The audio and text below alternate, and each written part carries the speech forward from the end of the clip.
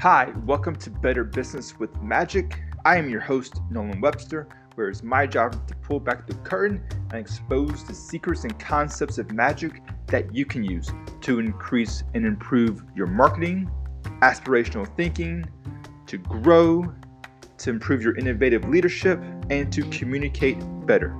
So stay tuned.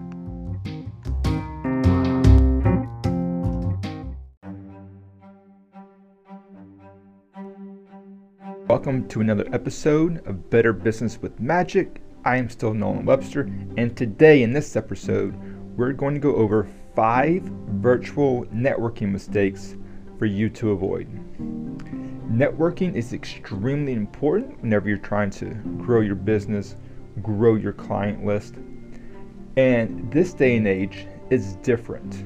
Networking is different than ever before. Many people are working from home or from remote locations because it's less expensive and more convenient for the type of work that they need to get done. This is also a big way for companies to entice the right people to work with them. And because of this, so many people are not coming into the office all the time, which was the way that we used to network. So networking is completely changing. So because of that, you need to find new and exciting ways to network and meet with other people, and doing it in a virtual manner is an effective way to make this work. Now, there's countless ways that you can meet with others virtually, and when it is done well, it can be more effective than meeting others in person like in the past. However, you need to do it in the right way. Avoiding some of the common virtual networking mistakes is one of the best ways to be as effective and fruitful when it comes to some of the people you can meet while expanding your network from anywhere. Some of the top virtual networking mistakes that you need to avoid are: number 1, being unprofessional just because you are at home. Now, since you work at home all day, it's easy to get a little lax about your appearance and how you portray yourself. We've all seen those videos and memes and everything else about, business up top, casual at the bottom. Now, just because you may sit behind a computer all day and you have no one to see you, you may have the tendency to become a little too comfortable and not look professional. This has to change if you're doing an interview or other types of meet and greets where others can see you. So don't let the unprofessionalism take over when you're doing a Skype or Zoom or Teams meeting. Pretend that you are actually in the office. Check that the volume and the lighting look good before you even try to begin, and be aware of some of the background noise that is behind you and going on in the room. Clean up the area, make it look tidy. Are you in your living room or dining room? Do you need to clean up? Are you in an office? Which is a little more preferable. And just make sure that it looks presentable when you're on screen. The good thing about using cameras and going virtual, you know the edge of the frame. You know what people can and cannot see. Whenever I do shows online, there are a lot of things outside of frame that I use to help with the show. So do the same thing for your virtual meetings. Make sure your frame is clean. If you need notes, put them around the camera so nobody can see them except you, and that way you'll be more prepared and look better. Now, also, the outfit that you wear is going to be important too. You need to take off the sweatpants, that shirt that you've been wearing for 3 days straight, and put on something professional. Now, it's fine to dress down and do your work when no one else is online with you, but with any other networking event, others are going to see you. So you need to make sure that you almost dress to impress. Because in networking, first impressions are always going to be a big deal, so make sure you dress up like you are showing up to the office for those video calls. Before any meeting, take the time to look around the room. Notice if there's a mess behind you that you need to worry about. Clean up the whole room if possible, if you need to. Move the computer screen to make it just right. Look for anything that may be embarrassing or unprofessional, or if anything is just a big mess. Now, if you're short on time, then you can consider just cleaning up the area immediately behind you rather than trying to do a whole space. Also, some services have a background picture you can put up, a virtual background. You can blur the background in some softwares.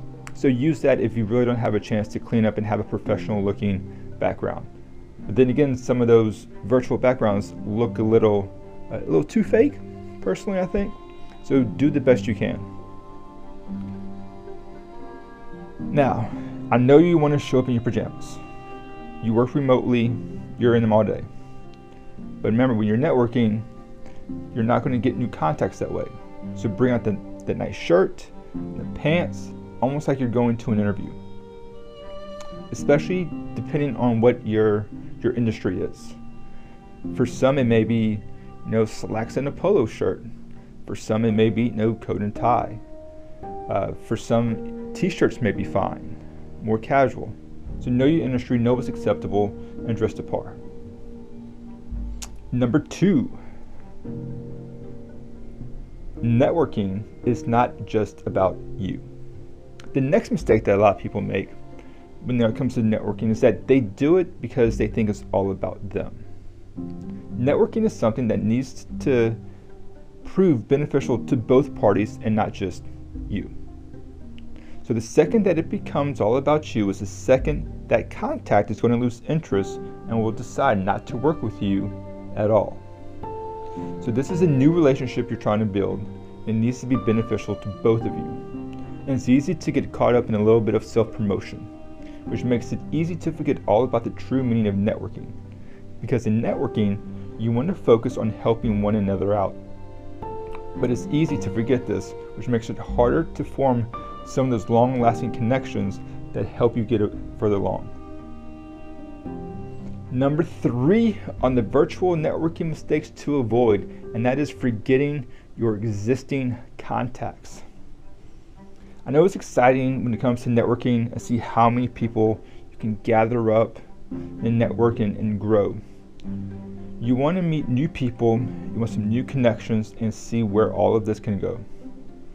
And while that's fun and exciting, you need to remember some of your current contacts as well. Or you may find that your list is actually getting smaller and smaller rather than growing. Networking isn't just about you seeing how many new connections that you can get. It's also about contacting others when you need something. If this is the way that you treat your network, you will soon find that you don't have much of a network at all.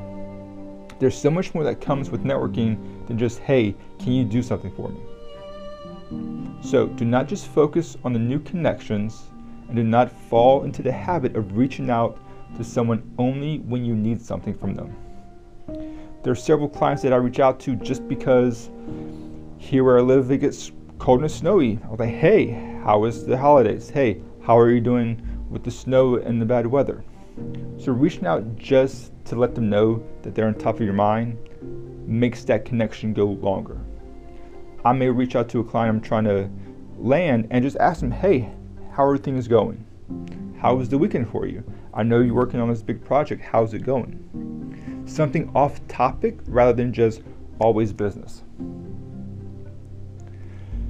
Now you need to maintain some contacts the entire time. Think about when you can reach out to your current contacts and even set some reminders to help you remember when to talk to an existing contact again. It's perfectly fine to start a conversation just to catch up. Ask how they're doing, what's new, what can you help them with. You may have no reason to contact them at all, but it will make the contact feel good. Because nobody wants to be contacted just to hear a sales pitch. If you have a meaningful conversation with a person, you'll find that when you do want something, they are more willing and be open to help you. The next mistake to avoid is send the message. Too many times, someone will send a connect request on LinkedIn or another site in hopes of increasing some of the reach that they have online. This is not going to work and often looks like spam. Just think back to the many times that this has happened to you in the past. Did you actually respond to the request? If you did not know the person well, you probably ignored it. That's what others are going to do in the same situation.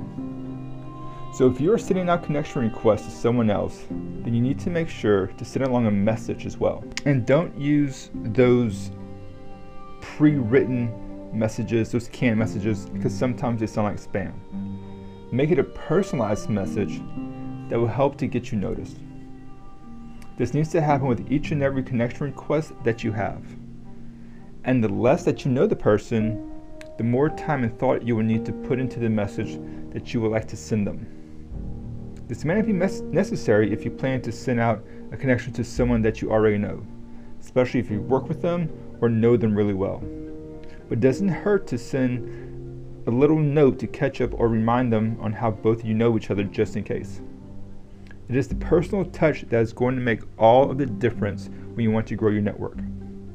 Most professionals are not going to mind getting a connection request, even from someone they do not know. This is how the LinkedIn profile works, and that they may see it as a way to provide them with a larger network. But they still would like to know a little bit about you as well. They want to know something about why you are so interested in being one of their connections and why they can benefit from working with you on LinkedIn or whatever social media site you may be using. A quick message stating the reason that you want to connect is always a good idea. Just a small message is usually fine.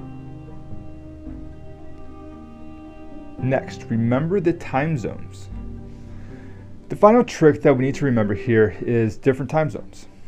At first, you may find people who are in the same time zone as you or the same city, and that's where you're really trying to grow. So it may not be a big deal of a problem at first.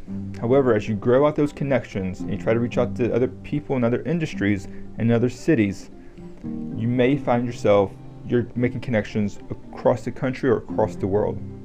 The more locations where you find someone of the professionals that you're trying to connect with, the more you need to worry about time zones. This means that some of your connections may not be available during the day when you are usually active. So some may need you to make a little special accommodations so that they can help come along and hear your message. Try to make your webinars and meetings as accessible as possible for everyone. If it's just a few professionals on the other side of the world, you may need to be up in the middle of the night to get it done. If you have a larger group of contacts to consider, then you may need to find a time that works best for the majority of the people you want to reach. Your goal is to pick a time that works well for your global team and then check in with them ahead of time. This makes it easier to plan around the schedule for everyone else. If there are just too many time zones to work with, they may have to do one live event that works for most of the people and then leave it up recorded for everybody else whenever it's available for them. Now, you could also choose to do it a few different times for different sections of time zones. Up to you and what you're able to do. Now, virtual networking is all about the future. Many people are working from home and other remote locations, making it harder to get networking that they need to get done in the office. Even those who are in the office may find that traditional ways of networking are not as easy to work as compared to some of the ways that they can utilize virtual networking. And there are so many unique ways that you can utilize virtual networking in order to get the results and meet new people. As you decide to navigate some of your network in virtual networking, you may be surprised at how much you're able to get done along the way. However, you need to make sure that you follow the right protocols along the way to make it successful. So by following some of the tips that we just went over, you'll be able to have successful networking events and grow your networking online to fulfill all the needs and get your business growing, to get your client base growing, and so much more. So I hope you enjoyed this little episode about the 5 virtual networking mistakes to avoid. I hope there was something in there that you can use, and use it right now, use it today, or maybe for your thing going on in the next few days. If you liked it, please comment, share, leave a review, follow. Check links in the description for more resources that you can use in growing your business. Until next time, this is Nolan Webster with Better Business with Magic.